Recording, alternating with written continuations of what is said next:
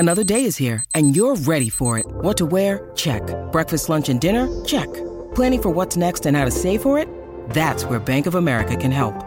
For your financial to-dos, Bank of America has experts ready to help get you closer to your goals. Get started at one of our local financial centers or 24/7 in our mobile banking app. Find a location near you at bankofamerica.com/talktous. What would you like the power to do?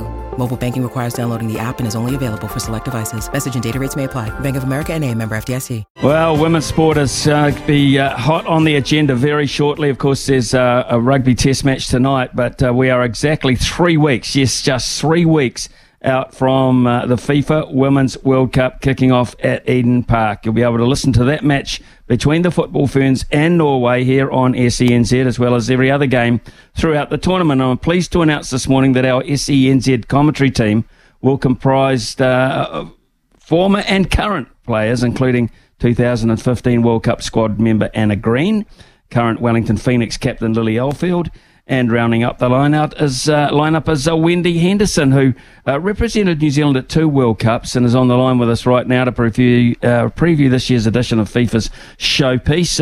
Wendi played 64 times for the Football Ferns. And I guess, Wendi, this will be special to you. It'll bring back a few memories of days gone by when you were involved and being able to commentate on the current crop. Yeah, for sure. I think any World Cup is pretty special, but, having it, hosted by New Zealand and Australia is going to be just that little bit more special for a lot of people. Right, Wendi, you've played in them. Obviously, women's football has been gaining momentum all the time. This is going to be huge, isn't it? Yeah, it is. I think, certainly as a player, you possibly don't appreciate kind of everything that goes on behind the scenes with a World Cup. But I think having been involved in 2019 as part of some of the staff that went away to France, you certainly have an insight into what goes on from a coaching, point of view, but also just the enormity of how big these World Cups have got now for the women's game. And it really is big, and I'm not sure if we really do realise how big this is going to be for our country. I think we'll buy into it. I'm really confident, we've been having a discussion about ticket prices this morning. By and large, I think they're very affordable, and just like I think the Rugby World Cup for women, I think we'll get a massive local following. I'm hopeful of it anyway. Oh, definitely. I think once, it hits town and people realise the height of it and just how big it is and really get into the swing of things. Like you say, a bit like the Women's Rugby World Cup. It'll be in, full swing action. And like you say, it's really accessible to get to games, so they haven't made it expensive. It's pretty cheap for anyone to get along. You just need to be organised and get on the FIFA app and buy your tickets. So, just really exciting times ahead. Right, Wendi, the first game you'll be involved with, of course, involving New Zealand against Norway.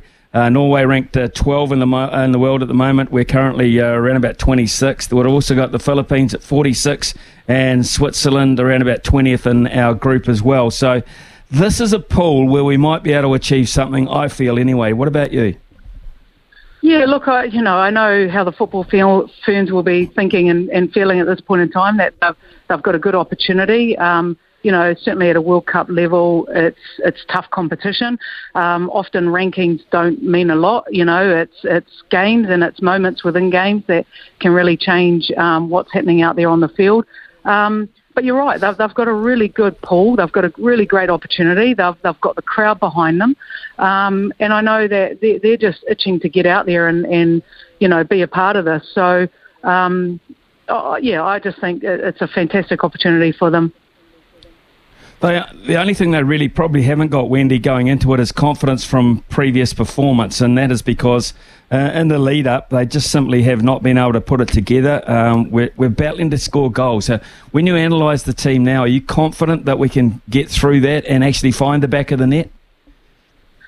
Yeah, look, it's always tough in a lead-up to a World Cup. You want to play tough competition, and that often makes it hard because you are coming up against really good, opposition, and you're trying things. So, that whole entire build-up and lead-up, Yetka and the team have obviously been trying things. They've been trying players. it's an opportunity for players to shine and stamp their mark and put their hand up to be selected. So, that's testing times within the camp, let alone, what we see as spectators outside the camp. So it's pretty tough, and it is tough going, but some of those results you can take either way.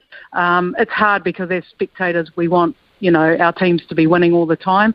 But this is a world game, and so we've got to kind of understand our own expectations of the team on the world stage. But you're right, they haven't managed to put the ball in the back of the net.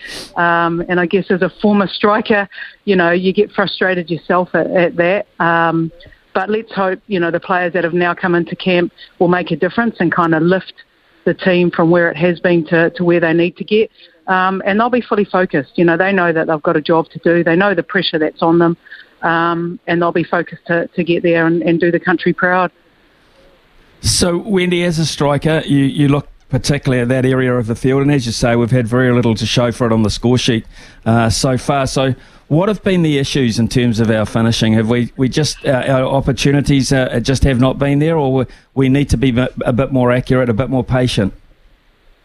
Yeah, I think it's a bit of both, to be honest. At times, we need to be a little more clinical.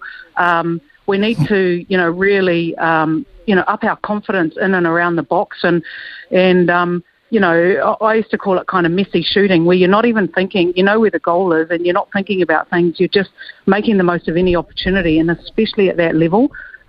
You sometimes don't get many. You may get one or two, possibly three opportunities within a game, and you've really got to make the most of it. So, but also, looking, how are we building up? What sort of delivery are we providing the strikers or the attacking or anything in the attacking third, and how's that playing out? So, but I think the biggest thing for me is just building confidence in and around the box and not being afraid to have a go. So, do you expect we will be playing a cautious brand of football, or will we just, I won't say throw caution to the wind as such, but you think we might be able to play an expansive brand? Look, I think we need to be mindful of the level of opposition that we are playing, and first and foremost, you need to ensure that you defend well, because without that, you're going to be on the back foot. But I'd like to think that as soon as we get into that attacking third, it's almost freedom for the attacking midfielders, the strikers, where they can kind of create things, use their flair, use their own personal technical abilities, and have a go. Not be afraid to take on defenders, to have a go in and around the box and make something happen. So that's what I'm hoping that we'll see. Wendi, unlike with our women's rugby players and so many of our athletes who play a lot of their sport at home, so many of our squad members play all their football overseas. Therefore, we don't really know too many of them. To be honest, none of them are, or not too many of them are household names as such. Who are the players are you expecting with their experience and with the standard they play overseas? Who are the players perhaps we should be looking at to lead us from up front? Yeah, look, you've got players that have been playing locally, that even from within the Phoenix camps. But having players like Rhea Percival come back in, adds so much to a team in and around that midfield, and it's certainly going forward. Annalie Longo, again another local player who has been around since she was 15 at these World Cups, so brings a wealth of experience. Rebecca Stott comes back into the squad. And, I think you definitely need some stability. You need that stability going forward. Hannah Wilkinson, she's certainly not shy to World Cups and playing at this level. But again, for me, all of these players, I just hope that they have the freedom to be themselves and be able to, do what they do well out on the field and not be too restricted. A lot of experience around this World Cup. I read a story yesterday where Marta from Brazil at the age of 37 is about to play in her sixth edition of the World Cup. She's been Player of the Year 6 times, but 11 out of the 23 have never played a World Cup from Brazil, so I'm not quite sure whether they're going to be a real power base in this World Cup, but it just shows you the depth, doesn't it? 37, 6 World Cups for Marta. Yeah, definitely. And, I certainly had the opportunity and privilege to play against her in 2007. And, she's a fantastic player. And I'm really excited that players like that will be on the world stage here in, New Zealand and Australia and be able to sort of show what such good players they are and the quality and the level that they play to. So, it is really exciting times. And I know she'll be adding huge amounts of experience to, like you say, potentially an under-strength team or an inexperienced team from Brazil. So what do we know about Norway, our first-up opponents, Wendi? I mean, of the pool at this stage anyway, the highest rank, you say rankings, you can throw them out the window at certain stages of World Cups, but they are 12th, which is they're well performed. What kind of football team is Norway? Yeah, they are a class act. I certainly played them in 1991, and they were a great team back then. 2007, again, another class act. We played them as part of the build-up to the 2019 World Cup, and we actually beat them 1-0 in one of the training games leading into the World Cup. But, yeah, you definitely can't take a team like that lightly. They're very technically and tactically well set up. They've got some great individual players, and you definitely can't take them lightly. They're not coming here to bow down to a New Zealand home side. They'll be here to prove a point and kick on, because a lot of the other teams, they're here to win it. What chance Australia got of advancing? They've got one of the most high-profile footballers in the world in Sam Kerr at the moment. I just wonder, with the pressure of hosting, or in the luxury of hosting, how far do you think Australia might advance? Yeah, look, I think they've got a fantastic opportunity. They're the sort of team that never give up. They never say die. They have got a lot of experience. I've been sort of keeping quite a close eye on what they've been doing in their build-up. They've got a big game coming up against France at home, and I think that'll be a really good test for them at home in front of a large crowd prior to the World Cup, and possibly an opportunity to kind of iron out any nervousness or that kind of off-the-field stuff that you often take on to the field. So really good opportunity for them to play such quality, competition prior to the World Cup. But, personally, I think they've got a good opportunity here. They're a team that actually stand out and stand up when they're playing at home. And I think if the crowd, which it sounds like, they're going to have big crowds over there, get behind them, it's only going to add to the quality of the side. Right. USA, of course, perennial favourites for this. And I just wonder, they have still got a lot of experience with Rapinoe, with Morgan, etc. They've lost a couple of key players. But are they your favourites? Or if not, who else are likely contenders?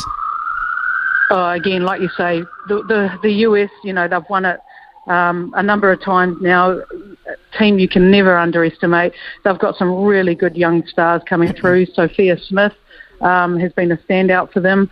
So they're going to come over here. They're going to have quality on the field, and I think it's just going to set the standard for where this World Cup's going. And they're always an exciting team to kind of watch, because you never quite know where they're at, but boy, when they turn it on, they're a fantastic side and an exciting team to watch.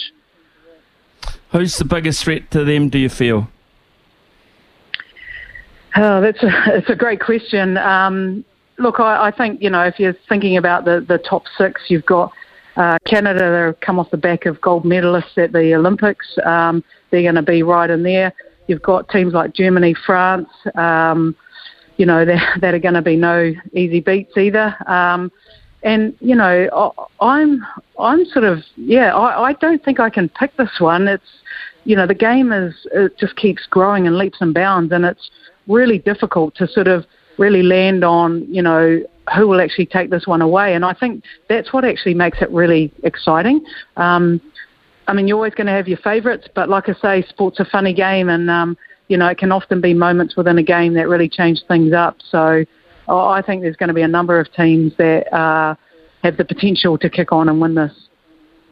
Going to be fantastic. I'm envious that you're going to be so close to all the action and ability after having played in it yourself. The opportunity to call them as well. Wendi, have a terrific duration of the tournament, I guess, and hopefully we will be able to catch up with you after the event gets underway and maybe even talk about a pool victory for New Zealand, which would be ultra special. And I know that you'll be right there with them because you've been there, as you say, and done that before. So, hey, enjoy it. Congratulations on making the commentary team and have a wow of a time. Thanks for your time this morning. No worries. Thanks, Ian.